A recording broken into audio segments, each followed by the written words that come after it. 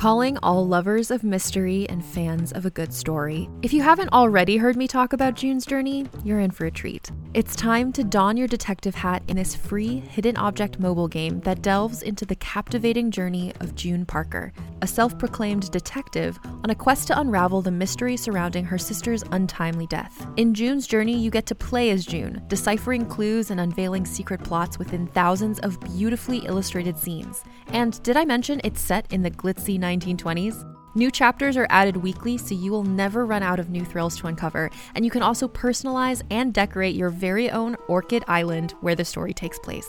How sharp are your detective skills?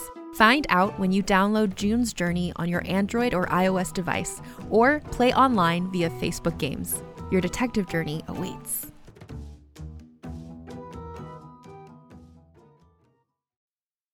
This episode is brought to you by Snapple. Want to know another Snapple fact? The first hot air balloon passengers were a sheep, a duck, and a rooster. Ridiculous. Check out Snapple.com to find ridiculously flavored Snapple near you. Hi, I'm Keegan. And I'm Madigan. And you're listening to Your Angry Neighborhood Feminist. This is a podcast where we explore the world through our own personal feminist perspectives. Hi, darling.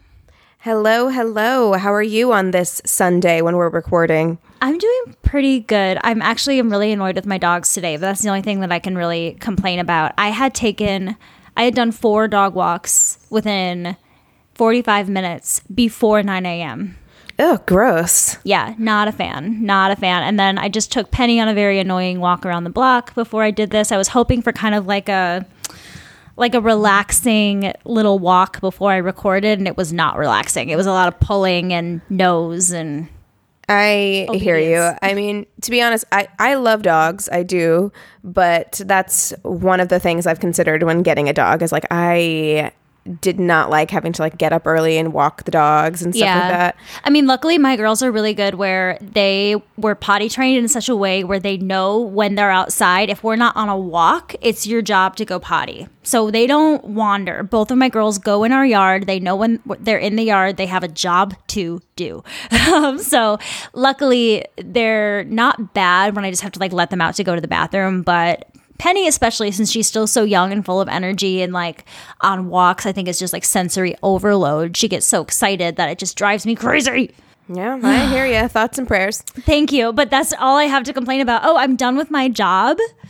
So, yeah, I feel that's very exciting. You feel good about it? I feel great. I felt yesterday I had this great sense of like freedom and like this is the first day the rest of my life kind of like feeling, and today is a bit more normal, and tomorrow I'm gonna dive headfirst back into the job hunting scene and things like that. But for today, while I can just kind of enjoy it, it feels really good. And I've been telling everyone in my life, and I'm going to tell you and all the listeners this too, to hold me accountable. If I ever take another nanny job, you all have permission to slap me in the face. I mean, I'm not going to slap you in the face, but I will gently remind you that it's not what you said you wanted. No, you should very forcefully remind me that it's not what I wanted. There should be no gentle there. It's like, no, you're not doing it, girl. I was literally referred to as the help on my last day of work. Whoa. Yeah, she's like, oh, you're no longer the help. Now you'll just be a guest. I was like, fuck you, deuces, I hate I'm out. that, dude. That's not cool. Nope, not cool. Don't like it. I'm not the fucking help. I'm just not. That. I just hate that phrase. Like, no one is that way. We still call people that. Like, wow. Exactly. Okay. And that, sorry, very off topic from today's conversation. Well, that's okay. We're getting a little catch up in. But yes, you should know by the title of this episode kind of what we are going to be talking about today. This is actually something that I really felt like I needed to do more reading on. It's something that I'd been hearing a lot about for a long time. Yeah. There's a lot of information like all over the internet, and of course this sort of thing really does like breed conspiracies and conspiracy theories. That's what I was gonna say. It's really easy to go down like a Reddit rabbit hole. I actually found a lot of really great, it seemed like just homemade documentaries about the whole hashtag Free Britney thing, and a bunch of different videos talking about it too. So it's interesting where typically we would go to like more intellectual or I guess like reputable sites to get most of our information, where while I did, I got a lot of background information on Britney from, actual like reputable sources and things like that. But I did a lot of YouTube and Reddit. How about you? Most of my information I did get from a Harper's Bazaar article, a BBC.com article, an Atlantic article. So most of my stuff did come from articles that I had read. But I mean, there is just so much out there, and there has been for so long. And I say that there is so much.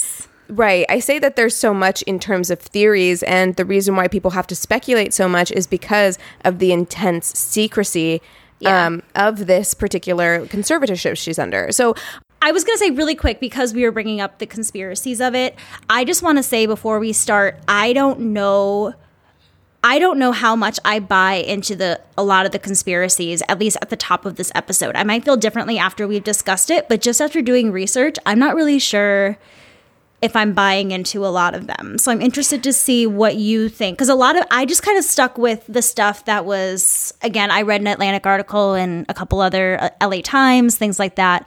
But it is really easy to kind of like slip into that conspiracy mode. And I was just curious as to if you think there's a conspiracy going on, or if you think it's really just straightforward.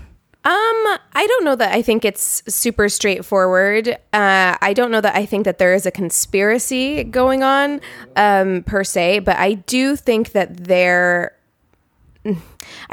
I'm not sure her being in this conservatorship is necessarily in her best interest, but at the same time, I don't know otherwise either. Like, because we're not there. We're not seeing everything that these like supposedly impartial like judges are seeing. So there must be a reason that she's being kept under this. However, there's a lot of backstory and information, and there's also a lot of stuff that like I think is wrong with the conservatorship, mostly to do with her dad. So let's kind of jump in. Yeah, let's talk about Britney. I think her whole life is honestly pretty sad and tragic.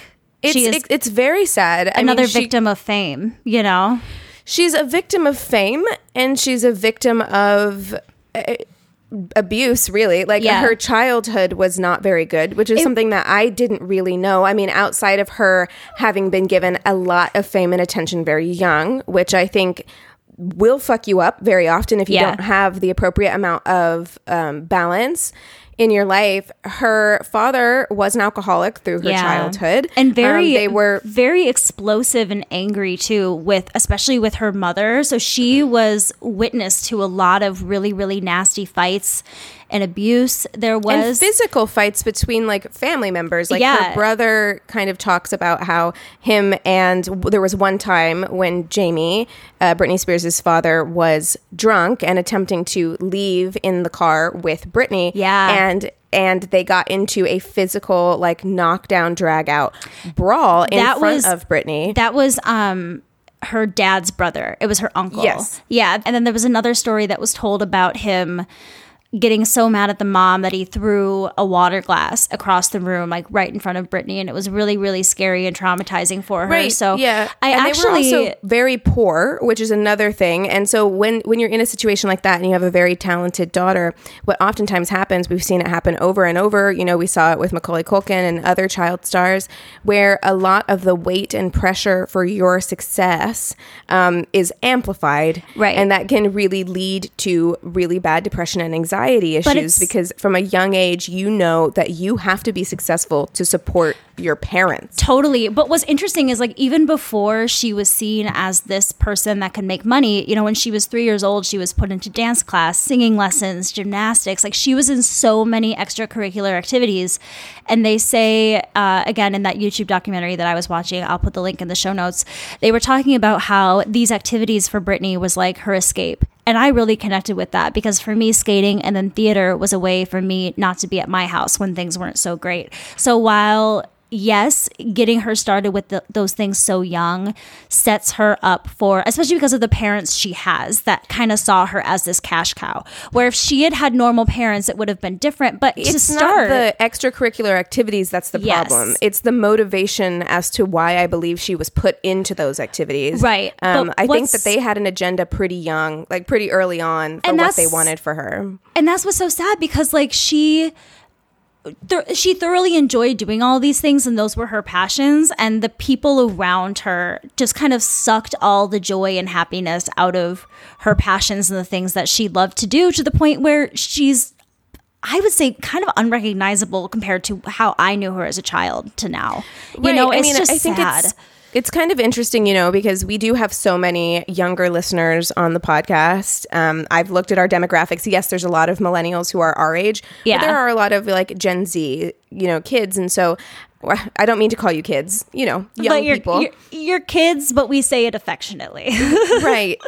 But they don't remember the same Britney that we remember from our childhoods necessarily, because after all, she went through her like infamous breakdown in 2007. My youngest brother was 6 years old. Are you serious? At that time. Yeah. So it's like, if you were like a Gen Z kid, the Britney that you grew up with or came to know is different than the Britney that like we came to know in the 90s and the early 2000s, right? And I actually just realized, Keegan, in the beginning of the episode, I was calling you Miranda from Lizzie McGuire. Keegan's got these cute little like braids in the front of her hair and a scarf. You actually are kind of... You're totally that early 2000s, late 90s, like Britney era vibe right now. I think you did this on purpose. Bringing that bandana back, man. Like, you know, early 2000s vibes for real. It's really just because I need to wash my hair. Oh, I thought you were just trying to be on theme or whatever. No, I mean, but I accidentally on theme, yes. But I think that another thing that maybe our younger listeners might not take into account when really putting into perspective Britney's ultimate like breakdown, meltdown, is the gossip media of the late 90s and early 2000s. Yes. It was out of control. Like, honestly, like looking at this stuff, it kind of reframed for me what we thought at the time was normal. Like these people just being like hounded and stalked constantly. Well, it doesn't happen like that as much anymore. There weren't paparazzi laws at the time, where now there are certain protection laws. There are certain protection laws for children. They're kind of wishy-washy, but there are like you can't... I don't think you can like drive super close anymore or be super close, especially after Princess Diana, because that was the big like reason they say that the car accident happened. So and Britney, I think, actually is a part of that as well. Since that time, they have created more and more paparazzi laws in order to like keep celebrities safe. But the paparazzi videos of her from like TMZ and such were so brutal, and they did everything they could to get her in a bad, vulnerable moment. Yeah. Like, just I think the rise traumatized her. Ultimately, I think that social media is net negative in general. Like, I think it has done irreparable damage to our country, really, and the world. But I do think that there are some positives to come out of it. And I actually think that the rise of social media and the ability for these celebrities to kind of control their own image and narrative has actually helped to curb a lot of this stuff, because we didn't know what was going on in these celebrities' personal lives. No. So it became like a fixation. And we only knew from People Magazine and TMZ and these different rag magazines. So our Perez Hilton, our only idea of what was going on was through these media sites, which were creating her persona, which were really telling us a lot of mixed messages. I kind of want to go back and talk a bit about who she was as a kid and how she got started a bit, because I think it's really interesting to look at who she was as a child. She's from the Bible Belt, from a really small town in Kentwood, Louisiana. She sang in the church choir. She had this like deep vibrato voice as a kid, like a very deep voice for a young girl. She really loved Whitney Houston. And if you look at her videos from when she was on Star Search in 1992, so for those of you who don't know what Star Search is, it was this huge talent competition. It was mostly singing, right, Keegan? Or was there some other acts too? It was mostly singing, but I do think that there were other acts. It was basically like the first kind of like America's Got Talent televised thing. So she was on that, and I think she got like runner-up or something in the episode that she was on. So she didn't win, but she sang Judy Garland's I Don't Care, which I love, and it's one of my favorite songs. I skated to it when I was younger. So seeing that video was super cute, but she's got this like musical theater voice, really. Like, she had this beautiful, beautiful singing voice. She actually was cast as an understudy alongside Natalie Portman for the lead role in the musical Ruthless on Broadway when she was only 8 years old, which is crazy. And then eventually she ended up in the Mickey Mouse Club when she was 11, which was on Disney. Was it even Disney Channel at that time? I guess it would be, right? I think so. It was, I mean, this was, what year did she get this? This was probably like 95. I was young. I don't really remember Mickey Mouse Club very well. Do you? I'm not sure. It was the revival, because there was an old Mickey Mouse Club from like the 60s or 70s, and then there was a revival in the 90s that had everybody: Christina Aguilera, Ryan Gosling, Justin Timberlake. Yeah, exactly. So the parents, actually, it was the mom and the daughters all lived in LA for 6 months out of the year for filming, and they filmed from like 9 to 6 every single day, but they only made $5 an hour, which was like insane. So she was working her ass off. She was on this hit show, but she really wasn't making any money. And so she went back to Kentwood for 1 year of normal high school in 1995. She was on the homecoming court. She had a boyfriend named Reg Jones, who she like really, really was into. So she kind of had 1 year where she lived a normal life, but she talked about her school kind of like the opening scene of Clueless with all the different cliques, and not really feeling like that was where she was supposed to be.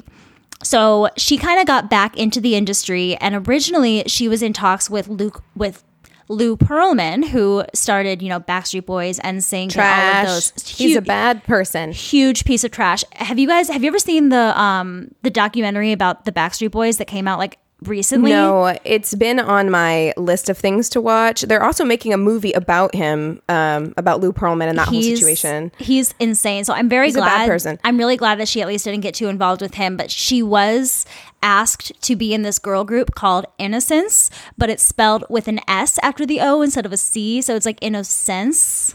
Okay, that's the most like late 90s thing I've ever heard. I know, right? Like, we're just going to change the spelling a little bit to make it different. Can I also say, this is taking us off track just like slightly, but my soul left my body when I saw a TikTok, and it was this like kid from Gen Z. It was a Gen Z kid. Oh no. And he was saying, hey, all of you early 2000s babies, we have Bye Bye Bye by NSYNC. My soul left my body. Like, I was like, what? Oh my gosh. I'm a million. I'm a million years old? You like the movie That Thing You Do, right? I've seen it, but not for a long time. Oh my God, that's one of my favorite movies. But it's like they call The Wonders, but it's like ONE-ders. So they call them the Oneaters. They're like, no, it's The Wonders, like the number one. God. So yeah, that was definitely like a thing. So this girl group obviously didn't come to be, at least not with Britney. I don't know if this went on to be anything in the future, but Britney had this lawyer named Larry Rudolph, and he wanted to pitch her to labels as a solo artist. So she was eventually signed to Jive Records in 1997. And this is what Jive Records had to say about her at the time. And it's a really, really great kind of review of her talent. It's very rare to hear someone that age who can deliver emotional content and commercial appeal. For any artist, the motivation, the eye of the tiger is extremely important, and Britney had it. So she was known for having this really, really deep, powerful voice. And then once she was signed with Jive, she was sent to Sweden to work with Max Martin, who is a huge, huge, huge, huge producer. I mean, Taylor Swift, Katy Perry, every huge pop singer that you can think of, Max Martin has like built in some way, shape, or form. And they say that it was when she was in Sweden working with Max Martin is when he wanted her to manipulate her voice to sound more babyish, because she kind of had this persona in Baby One More Time, her first single, where she looks like a young schoolgirl, which she was, and she's in a school in a uniform. But the uniform is, a white button-down shirt tied right below her bra, and a little sweater, and a short skirt, and pigtails. The way she was sexualized, it was very fetishized. I really feel like the early 2000s, once again, like things were normalized that, you and I may have thought were normal at the time. That looking back on the way that we deliberately found young teen girls and sexualized them, not just like, oh, you have a sick mind for, thinking of them in a sexual way. They were deliberately sexualized. Yes, they were meant to be used and looked at as sexual objects, to the point where I remember there were countdown clocks for the Olsen twins turning 18. Yeah. Just gross stuff like that was normal. Oh, and do you remember even people with like Hermione in the Harry Potter series as she was growing up? Like, it was so, guys are gross. Guys can be so gross sometimes. Well, but like that stuff I think is always going to happen. Yeah. But, at least with Emma Watson, I don't feel like her team deliberately sought to turn her into a sexual Other object. people like fetishized. Right. her. Which Yeah. with Britney Spears at the age of 16, which is so young. Yeah. So young. I don't think I realized she was that young when I was, the first album, Baby One More Time, was my shit. Like, I listened to that thing on my CD player in my bedroom, dancing in my like short shorts and like tank tops, pretending to be Britney Spears, like gyrating. I'm sure I looked insane. I mean, it was fun, and like, I'm not shaming like having fun with it or any of that stuff. I'm just saying all of this is going to take a toll on someone's mental health when you have no control of your image and you're also being sexualized without not necessarily with your consent at that age. Well, and the other thing that I feel like wasn't brought up in anything that I read about, I couldn't find anything about it, but I want to know how Britney felt when she was told that her voice had to change or when her voice was manipulated in some way. Because I feel like for myself, for the things that I think I'm good at, if somebody were to say, yeah, you're really good at that, but we're going to change everything because it's not good enough, like, I would feel really it's shitty just not about good that. In the right way. I think for me, what would be insulting, her. Right. For me, what would be insulting is every bit of her career is manufactured. I mean, there was a pop princess mold and machine, and there could only be one of each, right? So you had Mandy Moore, Jessica Simpson, Christina Aguilera, and Britney Spears all happening at the same time, and each one of them needed to fit a very particular mold, and they couldn't overlap. They couldn't be too similar. Well, Christina and Britney, I think, were the most similar, and they definitely, I feel like the public definitely pitted them against each other the most. They did, but deliberately. Like, I'm saying it's probably part of why they had her change her voice is because Christina Aguilera is a powerhouse voice. Oh, yeah. Right? And Britney Spears is a dancer. And like, that's how we look at them. Yeah. You know what I mean? That's as a great performer. point. That's a great point of how a lot of people think of her as a dancer first. I loved her singing voice as a kid, though. I'm like so disappointed that she didn't go like the Broadway route or something, because she had a great voice for a little kid. I was watching an interview that she did when she was 19 years old, and I didn't see the interviewer, so I don't know who it was. It was just a clip, but they were asking about how she feels about what she wears. And she's 19 years old at this time, and she says, I just wear what I want to wear. I can't constantly be thinking about what other people are thinking. But when you look at her in interviews, she is dressed a little bit more like how you would see just a normal girl at that time dressed. It's, I think, more so when she's performing that there's this persona that's been pushed upon her. But I think people couldn't see that it was this performance piece. They thought it was her. And that, I think, was really hard for her to constantly have to defend herself, you know? Yeah, I'd agree. There was also, she claimed that she wanted to be a virgin till she was married, and that just followed her around for years, especially when she was dating Justin Timberlake. Because people were obsessed with her sexuality. Yeah, like obsessed. It's not healthy or okay to be that fixated on a teenager's sexuality. Yeah. Did you know that when she did I think this was the VMAs performance where she came out with the big snake? Mm-hmm. Do you know whose snake that was? It was the guy from the Tiger King documentary. Fucking Doc Antle from Tiger King. Yeah. I was like, oh, no way. Crazy. Sorry, I just had to bring that up because I did not know that little tidbit. As she's getting older, she did Oops, I Did It Again. She had that movie Crossroads that came out in 2002. She had another new album come out that year. She and Justin Timberlake broke up, and he was kind of shitty and released some intimate details about their private life that put even more heat on Britney, and of course not on Justin because he's the guy. There was the VMA kiss, which Christina Aguilera kissed Madonna to. It wasn't just Britney. At that point, even a public official was saying that she should be shot because of it. And like things were just getting out of control. So we get to 2004 and she's in Vegas with her childhood friend, Jason Alexander, who is not Jason Alexander from Seinfeld and not Travis Alexander, who was killed by Jodi Arias, which is what I confused it with at first. They got married in Vegas after a night of partying. And in the YouTube documentary that I saw, they talked about how this might have been Britney's like one night where she's like out with a friend and like nobody's telling her what to do. And she had this idea to get married and it was her decision, her thing. And within 55 hours, like her mom went crazy. The lawyers went nuts and it was annulled immediately. So she had that little bit of freedom being married for 55 hours. And then that was kind of taken away.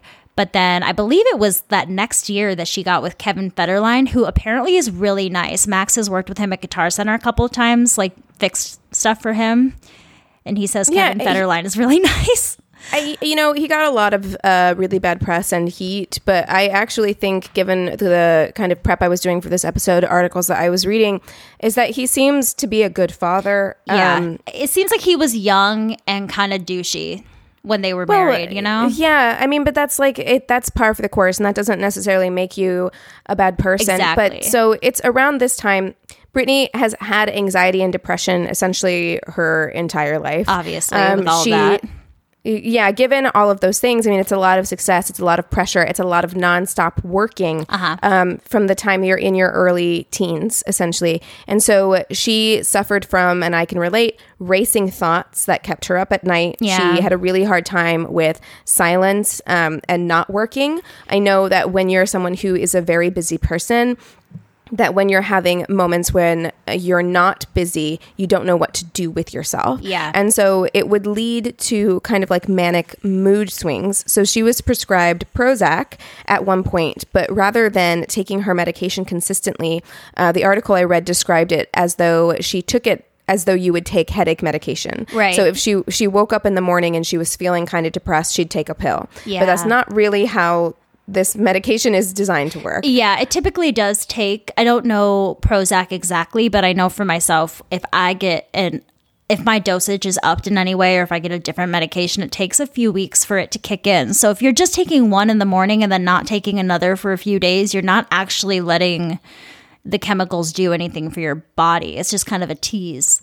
Right. You know, unless you're taking a Xanax that works right away, but right. Yeah. I mean, it's kind of a different thing, Yeah. but unfortunately, like taking the Prozac so sporadically, it was actually doing more harm than good to her. And so by 2007, she had already gone through her one short marriage that lasted 54 hours and was annulled. And she was currently in the middle of a divorce with her current husband, Kevin Federline. Yes, with whom and- she'd had 2 children. Yes. And I didn't mention this in the beginning, but the one person that she had throughout her childhood that was kind of like a sane parental figure was her Aunt Sandra. And she thanked her Aunt Sandra a lot throughout her career. They were very, very close.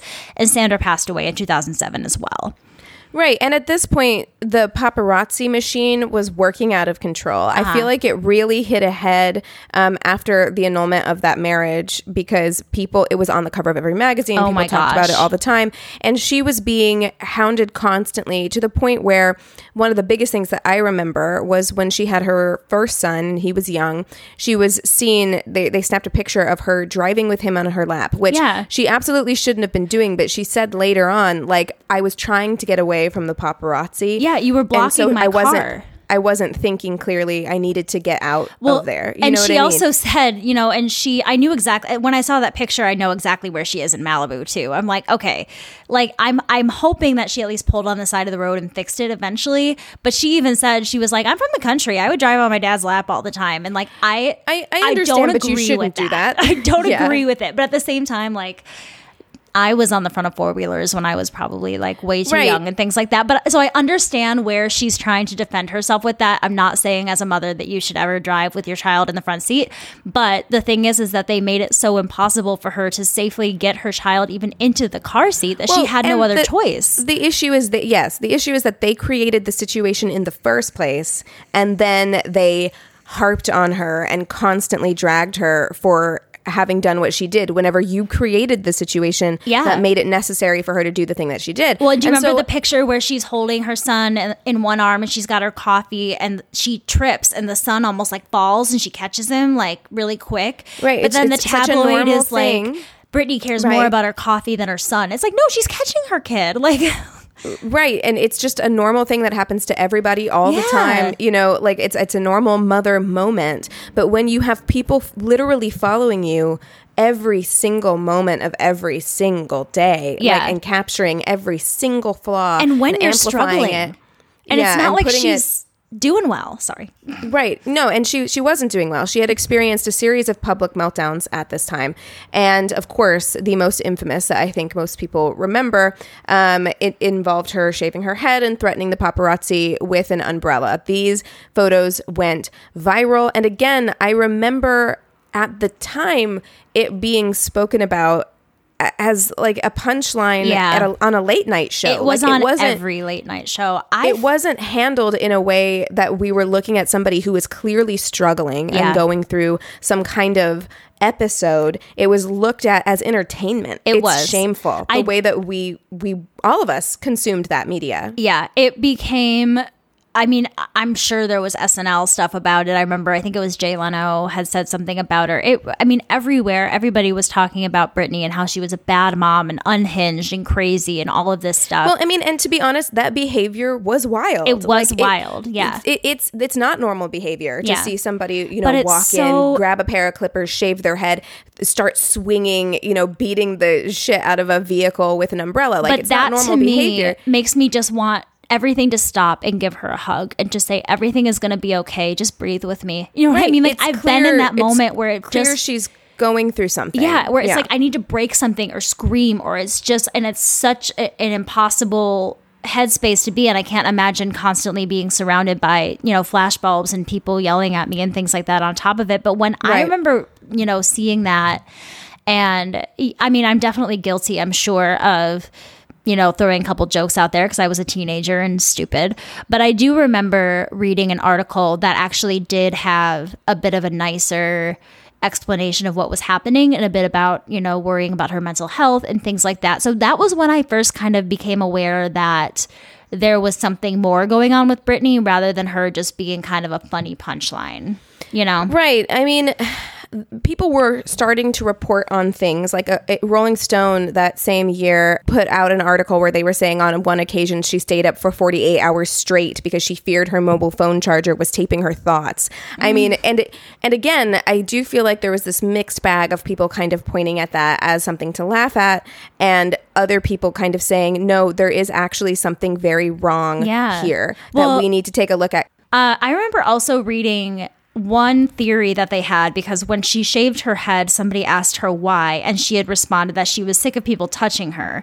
And I remember reading an article where they were talking about some of the signs of sexual abuse in people, talking about shaving her head and wanting to be seen as less attractive and people not wanting to touch her. Now, I didn't see any of that in my research today. So that must have just been a theory that was going around like in the 2000s that I remember. But I remember that being the first time that I'd ever heard of those being signs of somebody that might be going through some sort of trauma or sexual trauma. But I didn't know about that before. I hesitate to speculate on that just because like we really don't know. And I do feel like so many theories and stuff were thrown about like during that time. However, I mean, knowing what we know about the music industry, knowing how Britney Spears was marketed at a young age, it wouldn't necessarily be surprising. Like, I don't know. I don't know if that's like the reason for the breakdown, which is why I think a lot of people were trying to say at the time, like that could be why she snapped that day. I think it was probably a lot of different things, but I do find, I remember that being just kind of an educational moment for me of being like, I didn't even think that would be a thing that would happen, that somebody could react that way to being hurt. Right. I mean, from my perspective, just my theory is just that it was a lot of little things that she finally just couldn't take it anymore, which I understand and relate to completely. But, after this, she went to several rehabs. They were failed stints in rehabs, essentially, and she lost custody of her sons, Jaden and Sean. At one point, she did barricade herself in the bathroom with her youngest son for 3 hours before being carried out on a stretcher. And it's this event that led to her being committed to a hospital psychiatric ward against her will, with her father obtaining temporary legal control of her affairs. And I think it's so easy for us to hear that story of her barricading herself with her child for 3 hours and think again and be judgmental and think that that's her being a bad mother. But I'm listening to this new podcast series. I can't even remember what it's called because I started it this morning. But it's about parents that were accused of child abuse when they really hadn't done anything wrong. Now, I'm not saying that she's innocent or anything like that either, but you can imagine what it would be like to have your child forcefully taken away from you. I would do the same thing. I would be barricading myself and saying, please don't take my child. I don't think, in my opinion, I don't think this is a situation in which I would look at Britney Spears and think that you're being a bad mother. I would think that this is a situation where we have somebody who's clearly going through something mentally, is not mentally well in this moment, having some kind of psychiatric situation happening, who is then also having to grapple with the fact that you are losing custody of your child. Definitely. Right? And so, yes, it seems like a very extreme thing to lock yourself in a room and refuse to give your child to his father, right? But it's coming from a place of panic. Like, I kind of understand that part of it. Definitely. And also just wanting to hold on to the things that she loves so much. I mean, since interviews when she was very young, she talked about wanting to be a mom.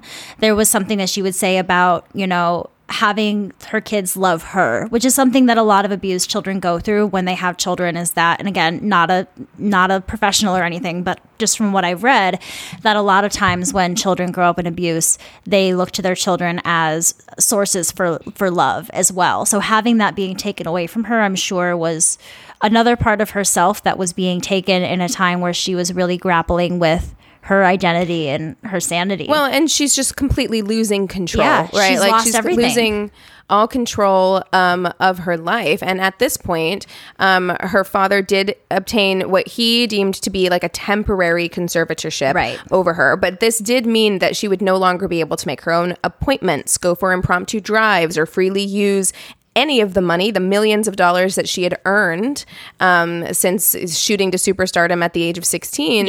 She did try to contest the arrangement in court, but a judge had determined that she was mentally unfit to choose her own attorney. And so she was placed under a conservatorship. And I do want to talk a little bit about what a conservatorship is. So a conservatorship, according to the California court's official website, is where a judge appoints an individual or organization to care for another adult who is deemed unfit to care for themselves or to manage their own finances. So in Britney's case, she was considered a conservatee, and her father, Jamie, is her conservator. Yes. And in this situation. It is similar to legal guardianship, but in California, they refer to it as a conservatorship. And there are some differences, but they're very, very similar for those of you who aren't really familiar with it as well.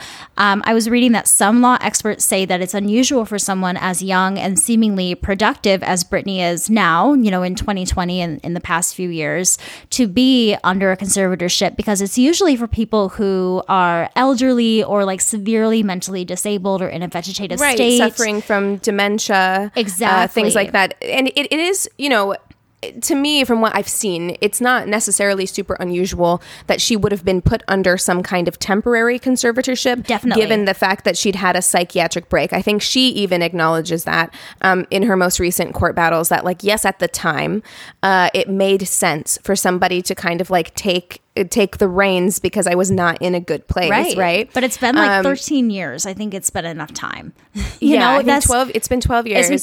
12. Yeah, but it's just crazy that when I read that it was initially intended to be temporary, that was kind of when my whole thoughts on this changed, because I didn't know that there was a time limit. I found it very strange that she would still be on it, but especially because it was initially supposed to be something temporary, I would assume, for her to get back on her feet.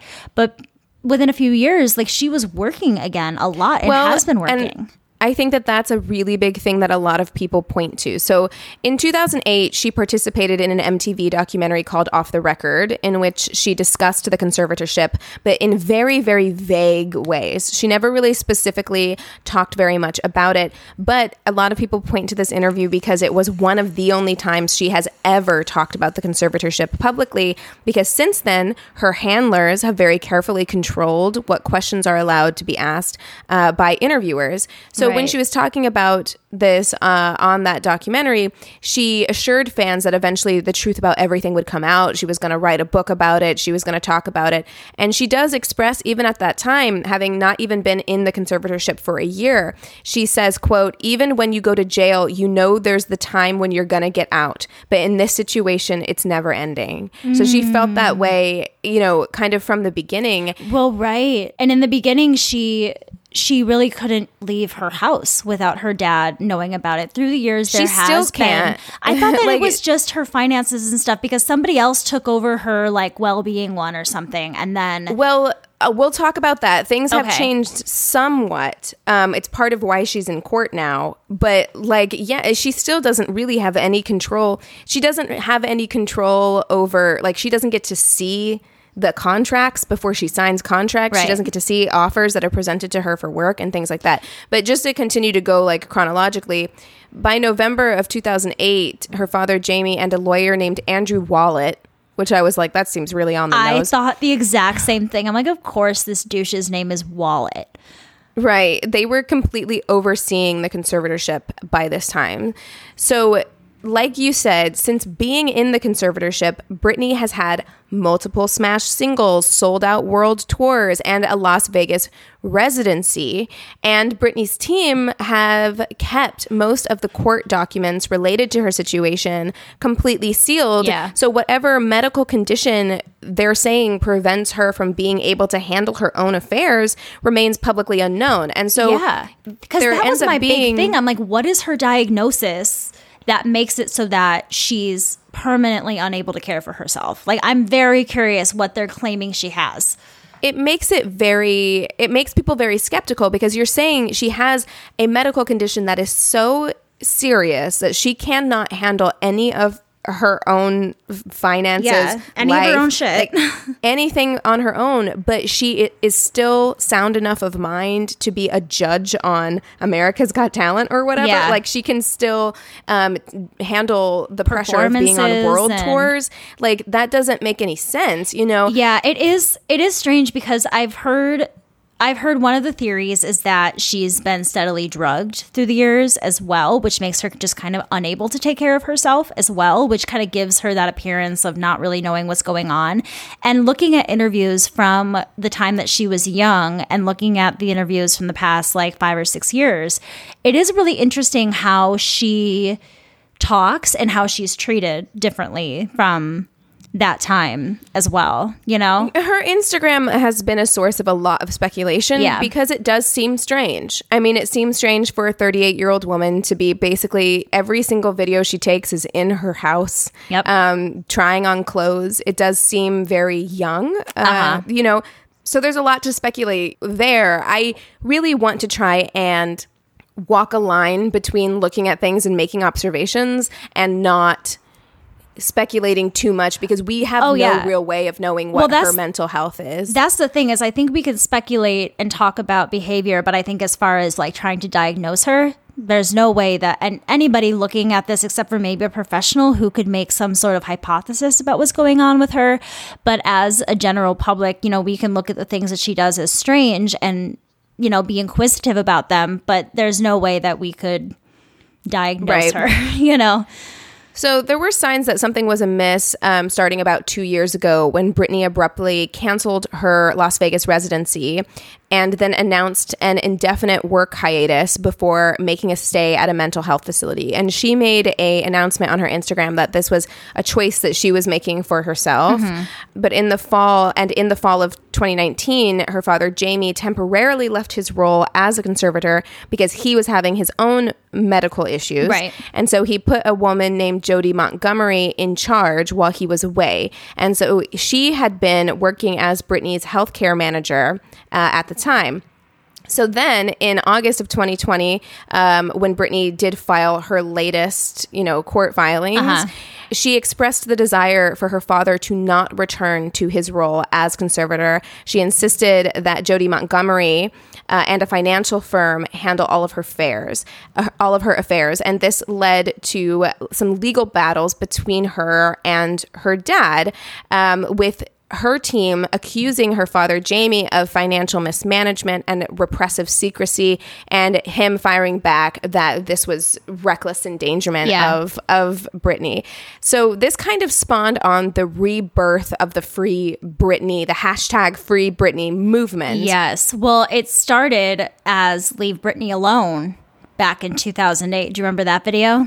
Yes. Chris Crocker. Oh gosh, I forgot that was his name. Mm-hmm. It wasn't real though, right? He was like, or was he? No, being I think legit? It was. I can't remember. I think it was. But I think it was. That was huge. So when I hear Free Britney, I also immediately picture Leave Britney Alone in my head, but not in a bad way. Like I'm making fun of it, but like I just think of it because back then, it turns out he was right. He was actually. Right. That's what I'm saying. We all made fun of him, but it turns out like he was right. He was right. So what happened was there was a podcast called Britney Graham. There is a podcast called Britney Graham.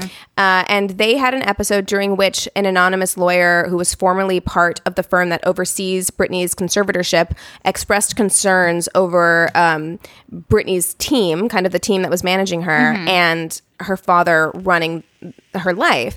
And there is a website that was launched in 2009 that had been largely quiet called freebritney.com. But after this Britney Graham episode kind of came out and like the hashtag started to go viral, Free Britney, they released a statement on their website, and it said, quote, "During the 12 years of Spears' conservatorship, she has repeatedly toured the world, released multiple albums, and worked on a variety of television shows. Her conservators decide whether or not she works, as she cannot enter into contracts for herself because she is legally not her own person. Britney Spears needs permission from her conservators to leave her house and spend any of her own money." So though Britney expressed in those court filings from this August that she wanted out of her current situation and that she strongly opposed her father returning as her guardian, it's also important to note that in the court documents, she declared that her conservatorship was voluntary and that she would prefer gradual autonomy over time. Yeah. So she's not saying would make like sense because she's never really probably been in charge of her money for very long, I'm sure. So having that kind of money and responsibility would probably be really overwhelming for someone that's been shielded from that for so long, which I think is really smart.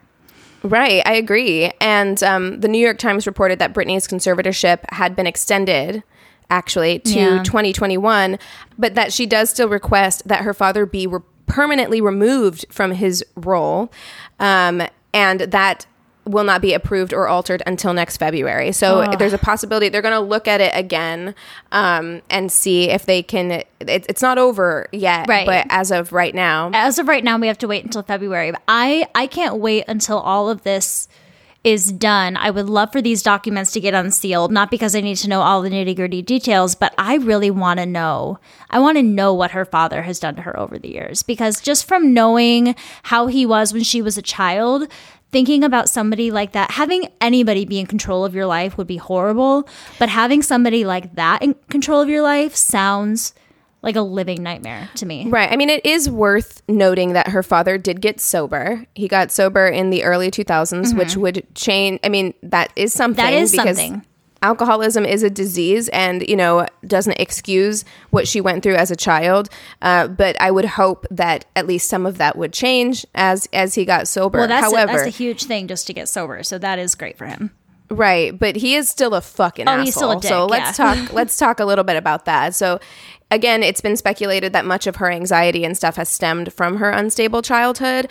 And a lot of people are speculating that what spurred on this most recent court battle, the things that she is filing right now, is because Jamie went to Britney's ex, Kevin Federline's home, kicked the door down and got into a violent confrontation with Britney's son, Sean Preston, which prompted, I don't know how long ago it was. It was before this court filing. But it prompted Federline to file for a restraining order, which was granted. Like his kids are still kids, like young teens, middle-aged kids, right? Yes. Oh my gosh. Yeah. So Kevin Federline filed for a restraining order from Jamie, which was granted. Good. And because of the restraining order against her dad, Britney's custody went from 50-50 to 70-30 in favor of Federline. And so a lot of people think that she's fighting the conservatorship in order to get to spend more time with her kids. Which would totally that's valid too. I think all of these points are probably reasons why she wants this conservatorship to end. But I'm sure that that's a really big push for why she would want to do it now, because she loves her kids. That's one thing that was just so clear to me. I kind of like would go whenever I had to do like lunch or have a break yesterday when I was doing research. I just watched old interviews of hers, and she always talks about her kids and how much she loves them. Right. I mean, that to me is clear. And I would like to say also, like, so while this might seem like a loss that she went through in court, you know, because she is still under the conservatorship, a win, I would say, is that a lot of her financial stuff was put into a trust, and the person in charge of that trust is Jamie Lynn Spears, her sister. Yeah. So, you know, it seems as though her brother had released a statement talking about how much his sister wants to be out of the conservatorship. Yeah. Her mom apparently has been helping her with that. Yeah. So it seems like she does have family support. Her family does seem to really be backing her. And that was something that I was confused about when I was first researching, because it is kind of confusing when they talk about it, because the siblings do talk about why it's been good for her and why they feel that, you know, she needs some freedom from it as well. I just feel that because we don't have a lot of information, we don't really have any information about her as a person or what's going on with her. So hearing these things from her family where they're kind of saying it's good for her but also not, makes it all the more confusing to me.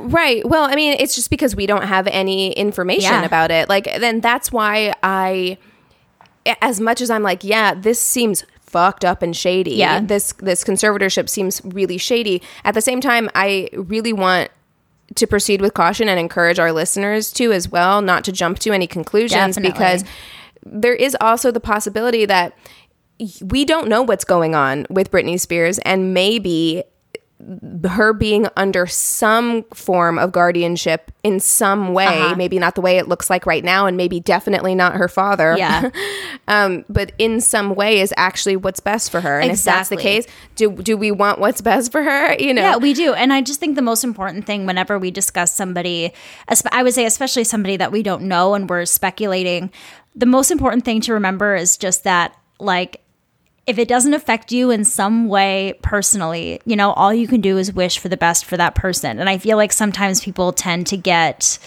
very overinvested or have very strong opinions about not necessarily this topic, but just topics like this in general, where I think instead of everybody else trying to speculate what's best for her and what's going on with her, trusting the process a little bit and trusting her, because I don't know, she even said in an Instagram video where she was kind of addressing the rumors that were going on with her being back in a mental hospital and the trials going on with her father and things like that, she reminded everybody that she's really strong.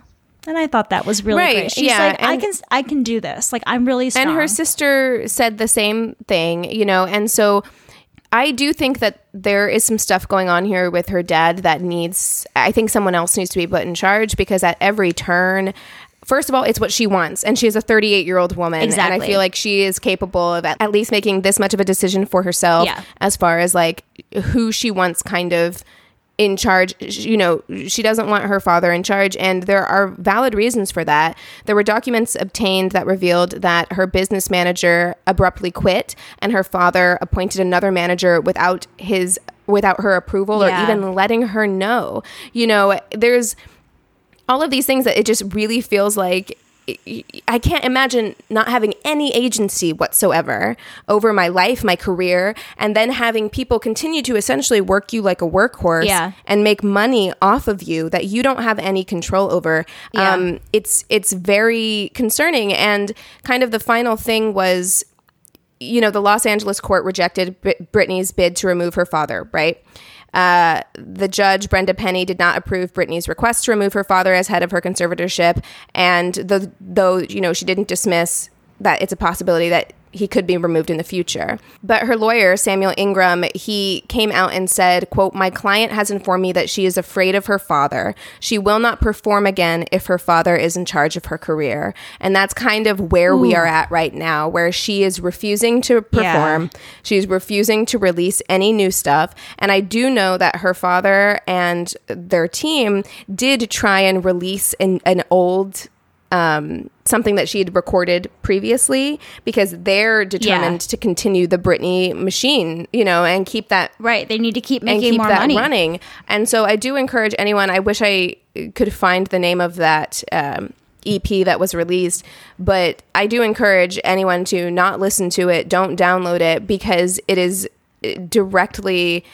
It's not what Britney wants at all. Very clearly, I think that her showing the sign of protest is a pretty amazing thing. And the fact that she's saying that, I think, shows some autonomy in her. That she's saying, no, I'm not going to do this until he is no longer in charge. I think that's great. Right. Like, she's not even saying, I'm not going to do this until I am no longer under a conservatorship. She's saying, I'm not going to do this until he is not in charge of my career anymore.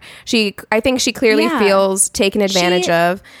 She needs to space to figure out who she is. That's the biggest thing for me, is like, yes, everything with her career and not having control over that is so sad, but I don't think she has any control over anything. Like, I just feel like she would have to go have some serious therapy going into her childhood just to figure out who she is as a person beyond this persona that they created. A lot of people point to the fact that they're like, Britney, girl, like in her Instagram videos where they're like, why are you still dressing like it's 2007? And well, that's a very normal thing to happen for people. I knew a girl when I was in treatment that was like almost 40, and I thought she was in high school. Like, it was very, very shocking how there are times that, our repressed feelings that we have can keep and us she hasn't been exposed age. To the world, in any real way. She hasn't had the freedom to travel the way that she wants to, or live her own life, or make any kind of decisions for herself whatsoever. Yeah, like shop for her own clothes, I mean, and do her, like, buy her own groceries. Also, you know what I mean? Theory that a lot of famous people, who got famous whenever they were children, end up kind of mentally stuck in the time when they were at the height of their fame. You know what I mean? Because since then, you've had people you haven't lived in reality. You haven't lived in the real world after that, Right. Well, and that's a very real reality, living in Los Angeles, meeting people. I mean, I've met some people that were fairly big when they were young that are actually fairly well adjusted, and it's very surprising. But I think that's a really common thing, because you aren't treated the same as I would be growing up. It doesn't mean that they're not good people, but they don't have the same idea of the world as I think absolutely you or I would. Yeah. Which would make it even scarier to be like left out on your own suddenly after having somebody else in control of your life for 12 years. So, I mean, I guess... So I can see where she would be what scared. I want to say, kind of like to close it up with Britney, is like, I want what's best for Britney. And clearly right now, she's a 38-year-old woman who has been able to have at least a sound enough mind to be able to perform and hold interviews and work and make money and make millions of dollars. I think if she is saying, I'm afraid of my father, I don't want him in charge of my life, I don't want him to have the ability to control my life in this way, I think that is something that should be looked at and honored. Beyond that, I can't really speculate on anything to do with her. Yeah. I mean, we could have had that be the whole episode. We just put it in many more words than that, but that's essentially it. It's like, she is a 38-year-old woman. If she doesn't want her dad in charge of her life anymore, then he shouldn't be anymore. Right. Yeah, absolutely. That's how I feel as well. And I just wanted to, open this conversation, give you guys kind of all the facts about like what is going on in court right now, because I know that, again, there are so many conspiracy theories surrounding people whose like whole jobs it is to just like look at her social media and analyze it and pick it apart. I know. It is wild. Like, I've read a couple of like the BuzzFeed articles where they find like posts that people have made where they've done that, and it is fascinating the way that like different experts break down her body language and are they finding code in what she says, and it's just crazy. Like, wasn't there something this summer where it was like if she wears black in her next video it means she needs help? Yes. Or There was all this stuff going on where they were convinced that Britney was communicating with her fans via social media, and maybe she is. I don't know. And maybe she is. I don't know either, but it's totally fascinating, and it's definitely fun to like go down that rabbit hole. I don't want to say fun because it's somebody's life, so that sounds horrible, but like it's definitely like a fascinating thing to go down whenever you get into these little intricate conspiracy theories. And it's also interesting because I feel like people are meant to look for these like Easter eggs in everyday life now with pop culture, which is interesting. Like everybody in every interview that celebrities do, I feel like is taken so literally to try to figure out what their next move is in their career. Right, and especially with somebody who is as controlled as Britney Spears. I think that that's the thing, is we all know that she's not allowed to say the things that she might want to say. And so that makes us hyper aware of everything she does say, you know? Yeah.